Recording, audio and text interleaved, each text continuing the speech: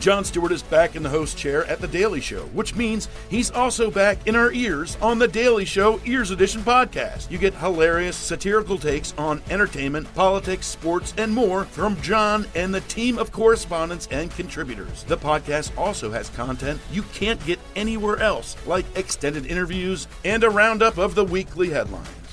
Listen to The Daily Show Ears Edition on the iHeartRadio app or wherever you get your podcasts.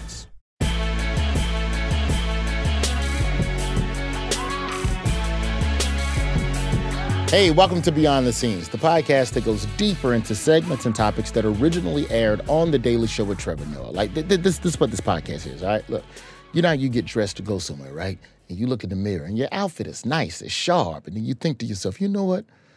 Maybe I need to add a watch and a belt and some shoes, some earrings. You know what? Let me put one of them leprechaun belt buckles on my shoes too. And boom, your outfit goes to the next level. Now you're in magazines, you're on best dress lists, you're flying private, no more commercial. That's what this podcast is.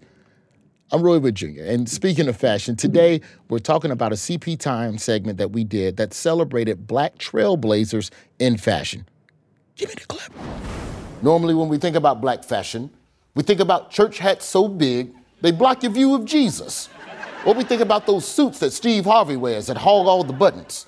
Leave some buttons for the rest of us, Steve. Been keeping my clothes together with staples. But in actuality, the world of fashion has been filled with influential and iconic African-American designers. Like our first trailblazer, Zelda Wynne Valdez, who was one of the first designers whose clothing accentuated women's curves. Before her, women's fashion covered up their figures with big-ass skirts the size of a Carnival cruise ship. Women would get lost just bending over to tie their shoes. Zelda's curve-flaunting designs were so popular that Hugh Hefner asked her to design the iconic outfit for the Playboy Bunnies. Our last designer brings us to the modern day. Virgil Abloh, the first African-American artistic director at Louis Vuitton, and driving force behind this decade's streetwear movement. He made high-end fashion take streetwear seriously. You know, fancy logos, t-shirts, chunky sneakers, hoodies, pretty much anything you're not supposed to wear to a funeral, unless you and the deceased had beef. Rest in peace, Spencer. Miss Jordans are stepping on your grave.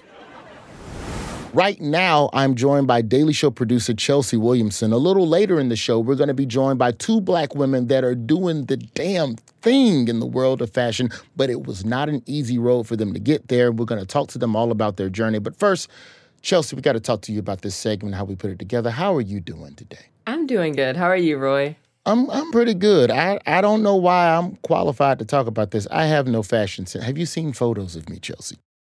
I have. I didn't expect you to agree with me. Goodness gracious.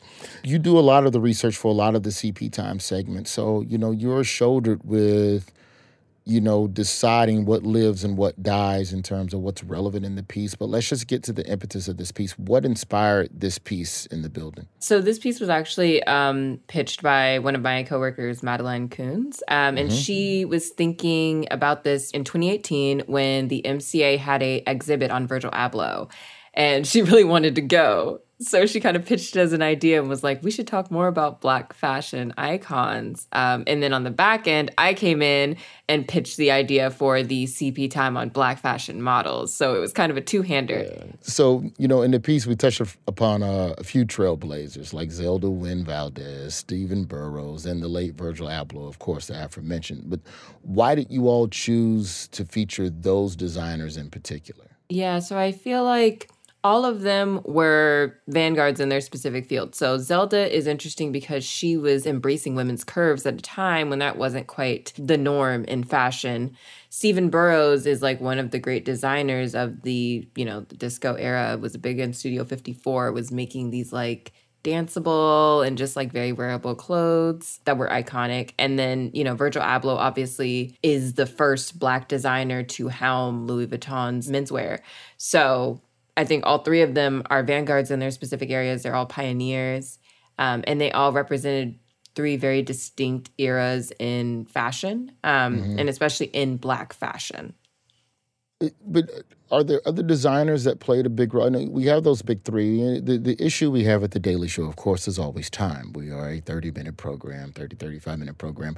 So we only have, especially for CP time, we only have 3 to 5 minutes to really get into anything. So the battle is always, do we tell you a little bit about a lot of people, or do we tell you a lot about a few people? So Who were some of the other Black designers that played a big role in the industry? One, and two, what kind of snubs did you find in your research? You know, like the people who weren't always properly credited for the thing that eventually, caught fire. Yeah, so I mean, there was a lot. There's a lot of Black designers who weren't given their proper due. One that immediately comes to mind is Anne Lowe, who actually designed Jackie Kennedy's wedding dress, and then on the day that she was asked to bring it in, before the wedding, they made her use a surface entrance.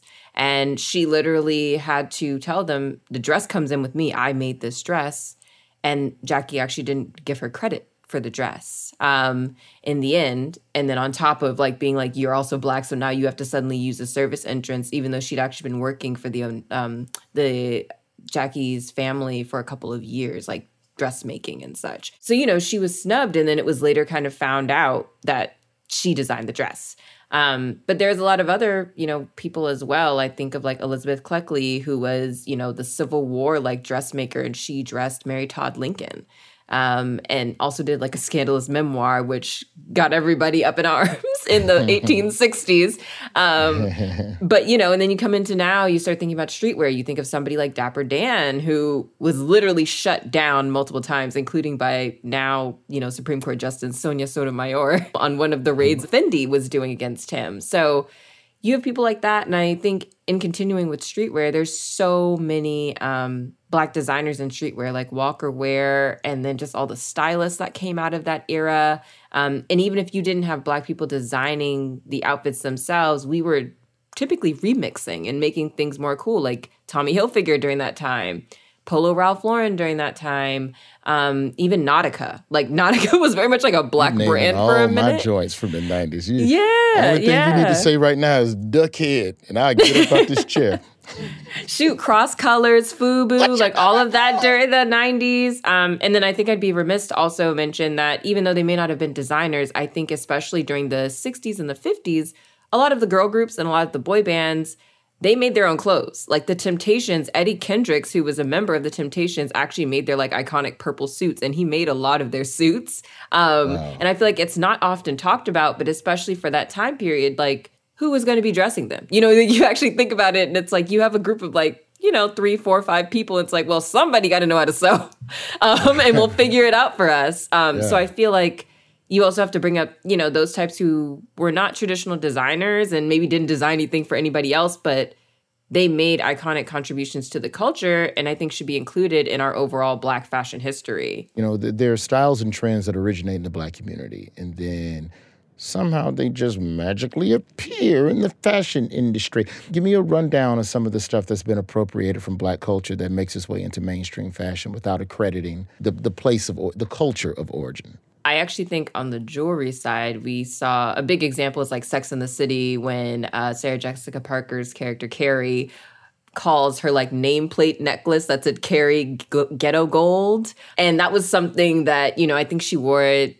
2002, 2003, something in there. And it's by that point, Black women had been wearing nameplate necklaces years and all since the 90s, and it was something that was considered derogatory then. Now you see nameplate necklaces everywhere, costing so much money, and it's just completely it hasn't completely left the culture, but it's definitely something that now it's a lot more mainstream and has lost, I think a lot of people kind of don't really think about the fact that Black women kind of did it. Even more recently, I would say something something we've seen on social media, the whole clean girl aesthetic, where it's just a white shirt, pulled back hair with the bun and hoops and, just very minimal style. There's been a very big outcry on social media where Black women are we've been wearing that for years. Black girls love a pulled back bun and some hoops. It's just so classic of a fashion aesthetic, You know what but I feel like the mistake that the fashion industry makes, and I don't know if it's the fashion industry or the fashion magazines. Like, I don't know if it's the designers or the magazines, where they present it as, here's the new thing. You could just go, we're doing a thing. But when you go, this is the all new craze, like, wait a minute now. This is not the new craze. This is an old craze that you just discovered. Right. With your late ass. Right. And we saw that happen with streetwear. I think that's what's going on currently. Like, you see all of these brands are currently, everybody wants to be in streetwear. And it's like, where did streetwear come from? The streets, which was typically Black and brown people. This is what they were wearing. To go back to what we were talking about, a second ago with the 90s, how Black people were remixing mainstream brands is now what the mainstream brands make.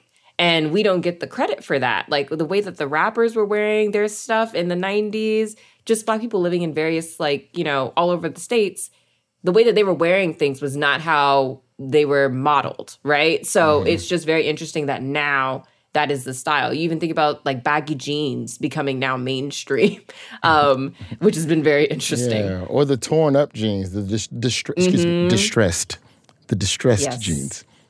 Yeah, well, after the break, we're going to have an opportunity to sit down with two wonderful, wonderful people who have been at the forefront of not only Black fashion design, but also trying to change the industry to get rid of all of these blind spots that we've just been talking about. I'm excited to get down and sit down and talk with these people. This is Beyond the Scenes. We'll be right back.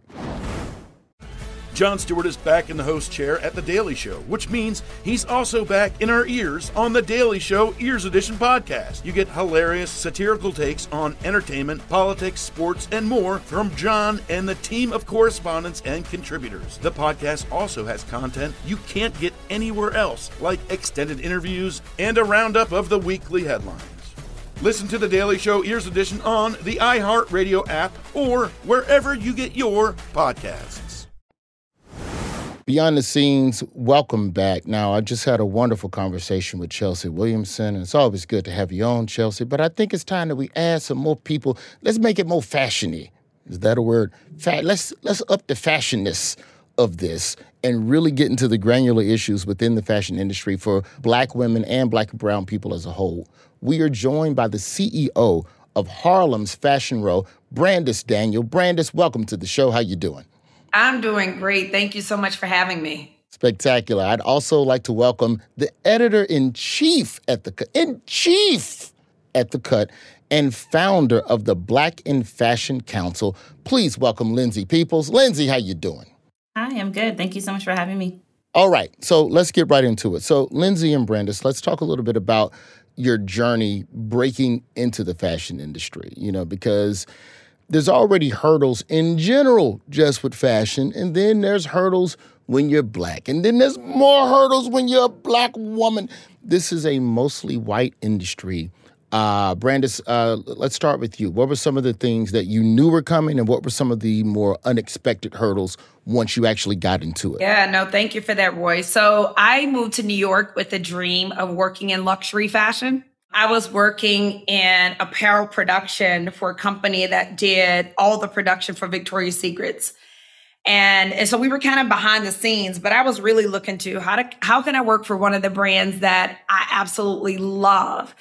And I can't even tell you how many resumes I sent out, how many people I reached out to, and never got even an interview with any of those brands. So, I always believe, though, challenges are a great way to reroute you to where you're supposed to be. And so now I get to work with a lot of those brands and partnerships. But back when I first came to New York 17 years ago, I got crickets. Let's also real quick, let's talk about this idea that you're going through this and then you start talking to other fashion designers. What were other Black fashion designers? What were they saying? Was it just yeah, girl, that's how it be? Or was it also hey, figure it out? Was there any sense of alliance amongst Black women? So again, we're talking 17 years ago when I first moved here. And so at the time, people didn't want to identify as Black in fashion because they didn't want to be stereotyped. They didn't want to be boxed in. They didn't want to not get opportunities because people knew that they were Black. And it was a real thing and a real challenge. And so a lot of times it was, how do I enter into this industry in a way that is very nondescript, where I can, go in, do a great job, but not really bring this part of my identity with me. That's really what I felt in the beginning of being here. It was really tough because the industry was brutal. Actually, Lindsay did an article on it a few years ago, but it was brutal for Black people in this industry. And so, we just didn't talk a lot about race, which is, I'm fast forwarding a bit, which is why it was so hard to start a company that supported Black designers, because no one wanted to put that out really into to the public view in this industry. Lindsay, let's talk about that article real quick. I want to get into your beginnings and how you came to New York. But first, you wrote that article for The Cut. It was called Everywhere and Nowhere, What It's Really Like to Be Black and Work in Fashion. Just tell me the day where you were just like, you know what, everybody got to know what the hell going on. Because you suffer in silence. And then just one day you was like, damn it, I'm going to open up Microsoft Word and I'm going to just type until I can't type no more. And you went around and interviewed people from all these different facets of the fashion industry. Just talk to us a little bit about what inspired that article and what you discovered through those interviews. Yeah, I mean, I saw so much of what Brandice was talking about, and always admired what Brandice was doing, but I felt like she was one of the few people doing it. I felt like there wasn't that much help for Black people in fashion. There were a few initiatives, a few things that people wanted to talk about, but it really wasn't something that I think people were okay with bringing to the forefront. And I'd actually had the idea to do that piece when I first started at The Cut. So I didn't end up doing it till like 4.5 years later, actually. But I had pitched the idea actually when I started, and it got shot down. So it was something that I always wanted to do. It just, took life and time to be able to actually do. And by the time that I wanted to do it, so much had changed in the industry that I think people felt like there had been some advancements that were very public facing, but a lot of Black people were still really internally frustrated and feeling like, all these magazines are putting Black people on the covers of magazines and wanting to pat them back. But the Black people who work at this publication feel terrible or, are treated terribly. And I think that for me was a point of, if I'm going to do this and I'm going to hustle this hard, this industry needs to be more sustainable for Black people. You spoke to a number of Black people for this article. How many people did you feel were true allies in this cause? Because, and I cannot compare entertainment to fashion, but I just do know that there are some Black people in entertainment that are all about respectability politics and just, hey, you better calm down your blackness. Shh, you're getting too black. All right, let's go on back out there with the white folk. Like, did you have any instances or conversations like that while researching this article, or just through your fashion journey in general? Yeah, I mean, I actually, when I had first moved to New York, working 3 jobs, exhausted, I used to do these women of color in fashion lunches in my apartment for all the young Black girls who were also assistants and entry level. And it was not fancy at all. I lived in a very tiny apartment. But it was probably 30 of us squeezed into like a really small living room.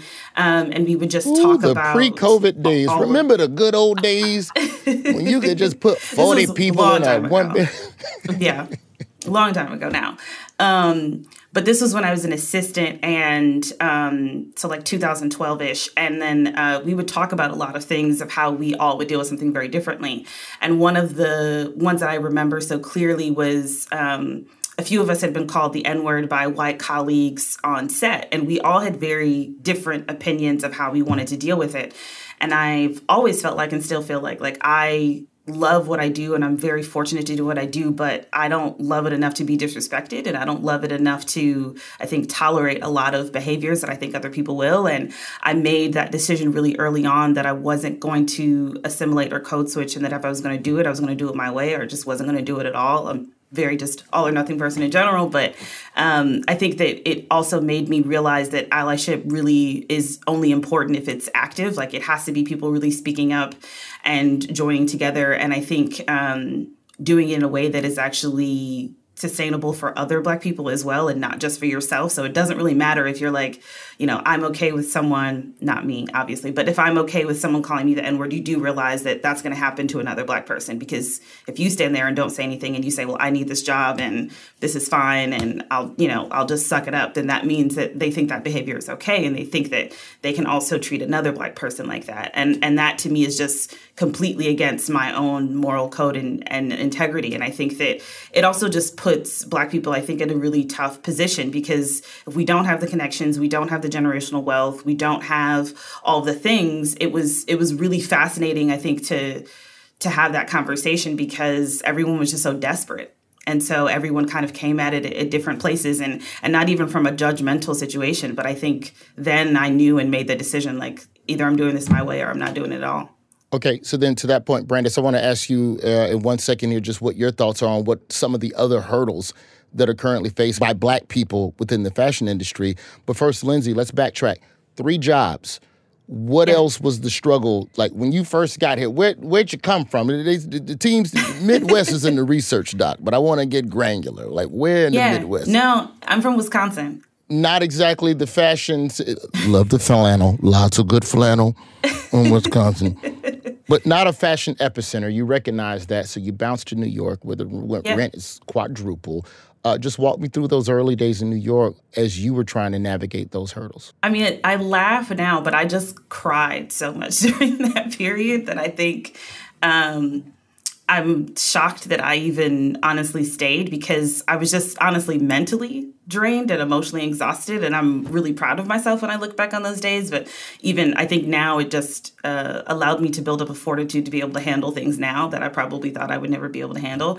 But I worked, that at that time you only got paid $9 an hour working in the closet. At night, I was always changing mannequins for different stores. So, like the store that I mainly worked at. Are you at least working in something fashion? The mannequins are fashionettes, but are you like in and around print and any, like, what was the day job? What were the day jobs? Yeah. I mean, the day job when I started in what we call the fashion closet is just, you are assisting all of the fashion teams. So you could be going on shoots, you could be merchandising and organizing clothing, you could be doing check-ins and returns of items that are coming in for shoots, like sitting in, in the very back of creative meetings, all of that. So just getting a look to how the covers and all of the fashion shoots are made. But I think even then I felt... It honestly, I think it was the exhaustion of, working at night. I would always leave Teen Vogue during the day, and then I would go work at night of changing the mannequins or freelancing for another stylist. On the weekends, I always waitressed Saturday and Sunday, but it still wasn't enough. Like, it was enough to, like, pay my bills. It wasn't enough to really do anything else. And there were a lot of situations where, and Brandis knows this, like, so much in fashion is also how you dress and how you appear. That is also such a big part of the social currency of being able to talk with people, to be able to feel like they think that you're at least good enough to be in the rooms. And so a lot of times I would get really frustrated in the early days because I would always outwork other people. But it really wasn't necessarily about me outworking other people. It was about them, having certain connections, or, I would intern with girls who would wear full Chanel every day, and I couldn't compete because I was wearing Gap, and that was all that I could afford. And that was the social currency in the way of, when your boss sees someone wearing Chanel, they're like, oh my gosh, I love that outfit. And then they are like, oh, you should style this thing because you have great style. When really what they have is, elitism and classism and other advantages that I just didn't have. And so it's quite frustrating, and it's really expensive to be able to want to work into fashion, to dream about working into fashion. It's really expensive. And so then to that point, Brandis, what do you think of some of the other barriers that Black and brown people deal with when they enter the fashion industry, and have things like social media and direct-to-consumer movement created another point of entry for them? Yeah, can I go back real quick, Roy, to Absolutely. Lindsay? When Lindsay interviewed us for that article, it was like a therapist had called me and said, how do you feel? I think I kept Lindsay on the phone for over an hour because no one had ever asked me how it felt to be Black in fashion. And I remember talking to Lindsay about what was it like interviewing all these people. She interviewed like 100 people, and everyone felt the same way. So this was hours and hours of her listening to people of color and how they felt, particularly Black people, and how they felt working in fashion. So, Lindsay, thank you for that. I needed that moment.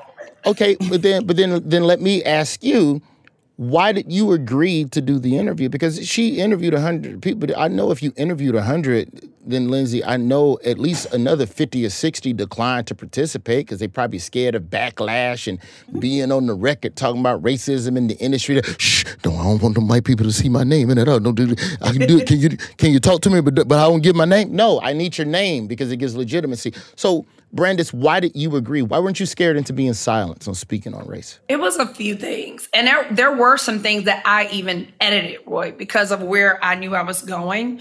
But one of the things was Lindsay did my very first interview with The Cut. And I never forget when people are part of like my beginning journeys.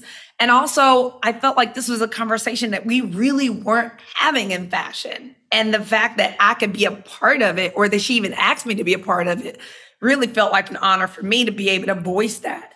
Because it's been, up until that article, these were conversations we were only having with each other. And I kind of felt like, finally, this is going to be an article that everyone in fashion and retail are going to have to read and decide whether they want to reckon with this or not. So for me, it was an honor to be a part of it. So then to that point, Brandis, when you had an opportunity to speak and just this years and years of PTSD and everything you'd gone through just starts vomiting up, what are some of the other hurdles and obstacles for Black and brown fashion designers or Black and brown people in the fashion industry, period, that they're dealing with? Because if you don't have the Chanel outfit off the rip to be in your internship, that means you ain't got money, which means you probably can't get an investor because they don't want to invest in you because they look at your clothes and decide your clothes. You don't dress nice, so how do I know that you know how to make nice? So what were some of the hurdles that you think are still out there? Yeah, so I work with Black designers mostly, and some of their hurdles were, not having access to mentorship because this is a hard business. Most Black people don't come from a family where they've got an auntie who was a successful designer. So there's like no one that you can really go to besides other designers who are also trying to figure it out. Part of it was financing. How do I even get the money to be able to set up a website? Because again, this industry is so based on aesthetics. So if you go to a designer's website and it doesn't look like it compares with, another non-Black designer in that space, people are judging you based on that. A lot of times it was them trying to get in stores, but retailers saying, you know what? This designer, I don't think that they'll really fit. I don't think our consumers will really get it. A lot of times they were told to water their styles down. I had a designer who has a very clear aesthetic of like what her brand looks like. And one season she came out, I didn't even know those were her clothes.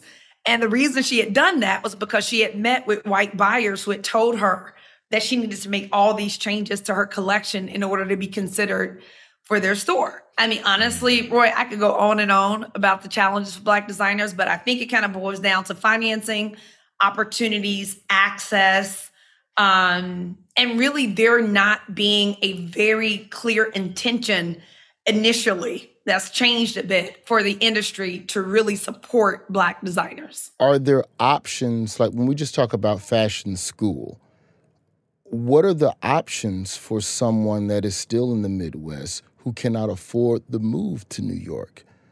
Or is that the first hurdle that you have to overcome to even get to all of it? It's like Mario, you got to beat this boss, and then you can face the bosses of racism and colonialism and lack of investors and nepotism and financial barriers, et cetera, et cetera. I'm so happy you bring that up because that's a big barrier. So, again, most people are going to college or Black people going to college or first generation, second generation students. I couldn't have told my mom I'm going to fashion school right out of high school. Like A, who has the money for that? B, what job are you going to, it's really about how do we set up the next generation to win? And that's hard for us to wrap our heads around as looking at all the systematic challenges we've been through as a people. And so you're right. The first barrier is design schools. If you look at the percentage of, design students in schools like Parsons, in schools like RISD, who is one of the top schools, in schools like SCAD, it's so tiny. It's probably less than 5% of the students that are there. Some of them is less than 1%. So you're absolutely right. That is the first barrier. That's why, we've started to do a lot of work with HBCU fashion departments, because it's like, how do we get these students prepared and ready to compete with students who have graduated from these top fashion institutions? So there's, oh my goodness, when we start to peel back the layers of all the challenges and why the challenges exist and get to like the systematic root of it, it's hard. It can feel overwhelming. I love that you're kind of smiling, but this is a lot. It's a lot. I'm smiling because I have Lindsay on here with me, and she knows exactly what I'm talking about. I know exactly what she's talking about. And when you start peeling back the layers, it's so much. But you got to start somewhere, and I think that's Lindsay with Black in Fashion Council and me with Harlem's Fashion Icon 360. I think we both said we don't know how we're going to tackle all this, but let's at least start. Yeah. After the break, I want to get a little bit deeper into solutions. We have talked about all of the hurdles. How do we eliminate the hurdles? We'll try and figure that out with our guest next. This is Beyond the Scenes. Hey there, it's Michael Costa from The Daily Show on Comedy Central. Ever wonder what happens behind the scenes or want to catch some extended interviews? Well, now you can. Listen to The Daily Show, Ears Edition podcast for full episodes, extended content, and a whole lot more. The Daily Show, Ears Edition is available wherever you get your podcasts. All right, so we've talked about the hurdles. Let's talk a little bit about the solutions and progress now. Thank you all for being on with us today, because you see what I consider to be performative social justice versus what is actually quantifiable real stuff. So, Lindsay, you had this fall fashion cover for The Cut. You had Megan Thee Stallion and you had Meghan Markle on that. Yeah. We did a CP time a while back on The Daily Show where we celebrated the history of Black models like Naomi Sims, who they told her she was too dark. And then there was Tracy Africa Norman, who was a trans model. So you have these mile markers of progress. But is that smoke and mirrors, or are we really making progress to some degree in the fashion industry when it comes to being aware of racism and needing to do something to fix it? Yeah, I mean, I think that there has been progress. I don't want to negate that because I think there's been so much incredible work that people have done. But I do think that a lot of the changes that we are talking about, it's just an infrastructural change. It's stuff that's been going on for generations and generations, and it's going to take a really long time for it to change. So I think that there has been progress. I think a lot of things still stand. It's just that people are very scared to talk about them, or they figure out a way to honestly just leave fashion and say, I just don't want to deal with this anymore, and maybe start something on their own or just end up doing something, I think, a little bit different in fashion. But every part has its own unique problems, obviously, and what Brandis was referring to of, how Black designers have very specific issues. I think in editorial, we have very specific issues that we just have not really decided to tackle a lot of times. And so, I'm really grateful to be able to run a publication and to be able to, yes, do those front-facing things of having both Megans on the cover, and I'm incredibly proud of that, and that's amazing. But it is also very inclusive behind the scenes, and every little thing that we do is inclusive and intentionally really thoughtful to make sure that it's not just a front-facing thing that we're doing to say that we put somebody on a cover, but from the people that I hire, from people who are editing text, to people who are shooting everything, to people that we commission for things, to hiring people on staff and not just freelance so that you get notifications about this person doing something for publication. What we're talking about is a holistic change, and I think that is just going to take a long time. How do you all... Well, I guess if you want to get, you've already kind of answered this question. You have answered this question to a degree of what you all are doing to hold the industry accountable in terms of progress. But also, is it difficult to hold an industry accountable while still operating within it? I think the only way to really hold it accountable is to be operating within it. It's hard to, from the outside, if I was from the outside, and I am a proud outsider, but if I was from the outside trying to affect change in fashion, it would be really difficult to do. One of the things that I do is try to keep it on the front of people's minds, of brands' minds. So all the time I am having conversations about race and fashion, about some of the challenges that designers are still facing. So for example, there's been so many department stores who now are carrying Black designers. So what they do is they open the door, they allow the designers in, but what I've said to them is there has to be a program in place to make sure that you can sustain them, because they're not coming from the same resources. So they can't deal with your net 60 terms, and you may have to pay them a deposit up front. And if you want to keep them, and by the way, if you don't want to keep them, basically what you're saying is you don't want to grow, because when you're looking at Gen Zers, racial equity is so important to them. So if brands want to last in the future and they want to attract Gen Z, which if they want to grow, they have to attract them, they have to be willing to do the things that are needed to make sure that these designers can actually keep showing up in this department store. I read something on Bloomberg recently that 25% of Black people say they shop from Black people frequently, Black brands frequently. And under 35, that jumps to 40%. Well, that's a big deal. And that's a lot of money that's represented here. And so brands have to find a way. How do we make sure that these designers can come in and stay in? And so it's just listening to the designers, hearing what their challenges are. And then as I'm meeting with brands, which I probably have about meetings with like 10 brands a week, making sure that I'm communicating this to them so that basically I can, help to give the designers a voice inside of these brands. Lindsay, talk to me a little bit about when we talk about accountability for these brands, the impetus for the Black in Fashion Council, which I don't want to call it like the Consumer Report on whether or not you're doing the work you claim to be tweeting about working and doing, but I know it's a public report to track these things. How do you quantify, from a data standpoint, how are you quantifying this? And what has been the response you've seen from the companies that decided to, be a part of this project? Yeah, for Black in Fashion Council, a lot of it is my co-founder, Sandrine Charles, runs a PR firm. Obviously, I'm an editorial.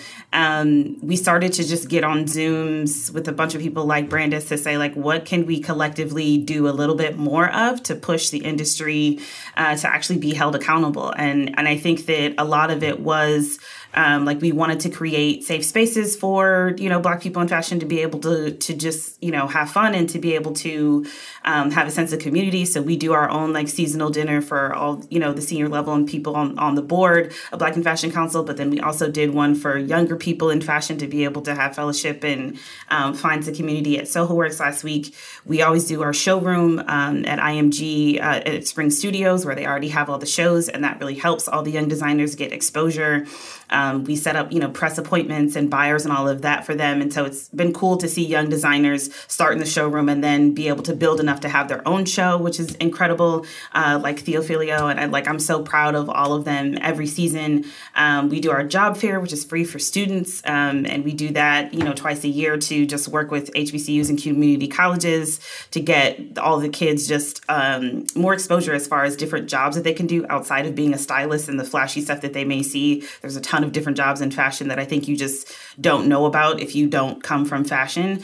And then obviously we have our directory, which is all we partnered with Color of Change on, which basically works to not let the companies say, we only use this photographer because we've known him for a very long time. So it's an industry-wide vetted directory of, production, set production, photographers, makeup, all of that, that all the companies can use. And so part of it was that we wanted to provide a lot of these resources first to be able to not give companies the excuse. And then the Corporate Equality Index was really our way of saying, now we've provided all of these areas in ways in which you can rise to the occasion of making changes. How are you actually doing that?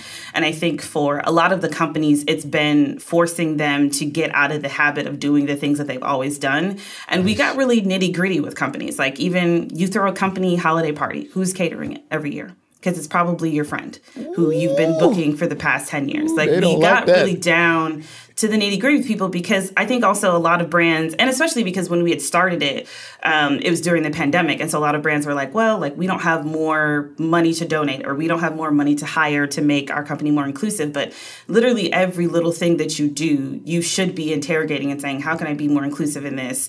How can I step outside of my comfort zone? And I think just making the brands understand that it's okay to be uncomfortable. And that's actually a good thing when you're out of your comfort zone and being challenged to do something differently. I know we don't have a lot of time left, and Brandis, I did want to for sure recognize the Icon 360 Fund that you started as an effort to raise funds for designers of color. And you also support Black college fashion departments. I wish you would have been around when I was at FAMU back in 96, still wearing chaps up top and Tommy Hilfiger pants. I did not know you could not wear clashing. No one told me, okay?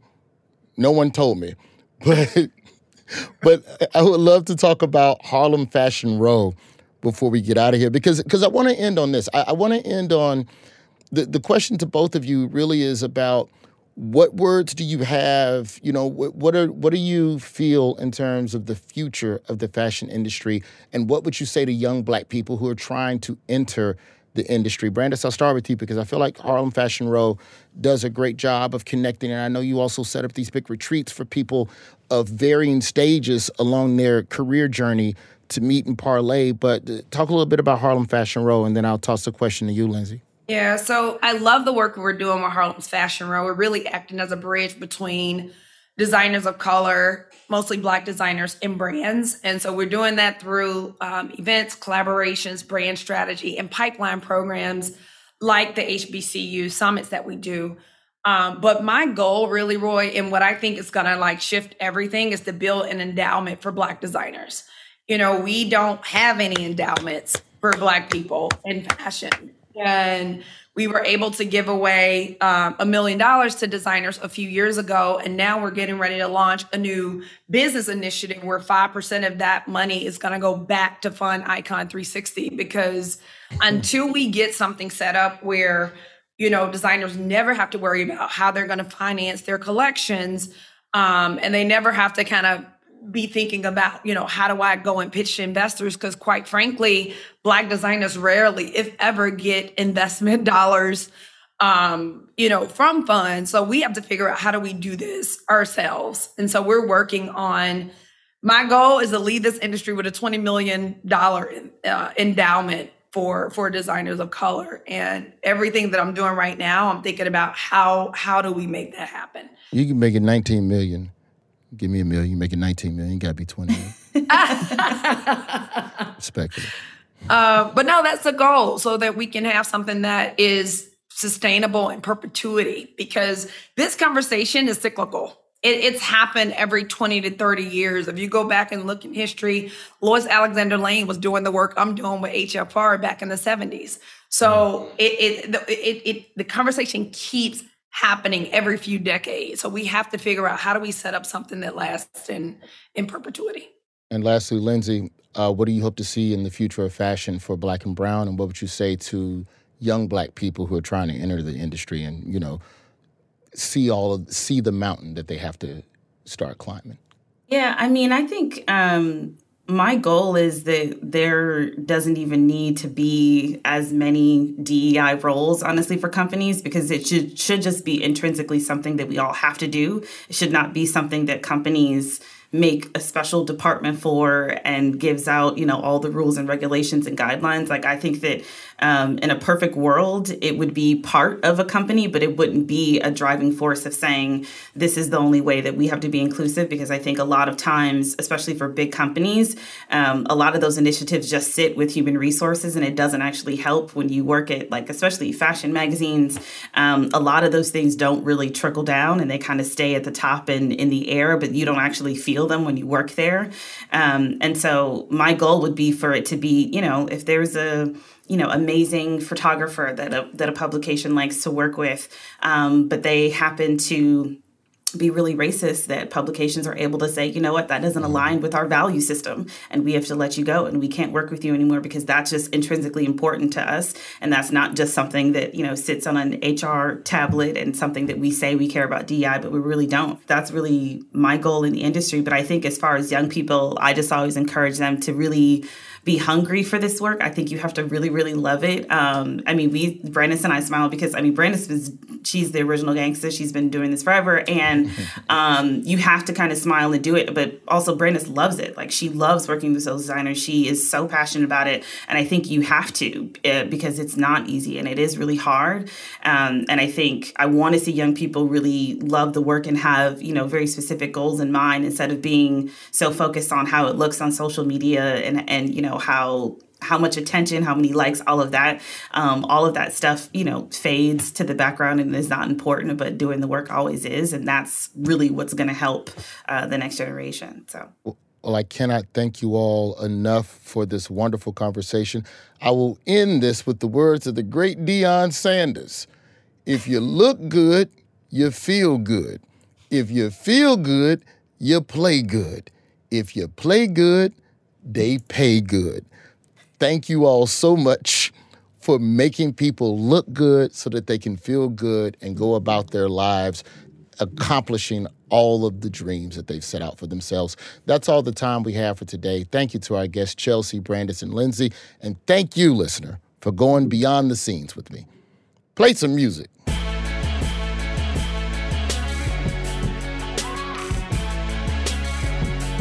Listen to The Daily Show Beyond the Scenes on Apple Podcasts, the iHeartRadio app, or wherever you get your podcasts.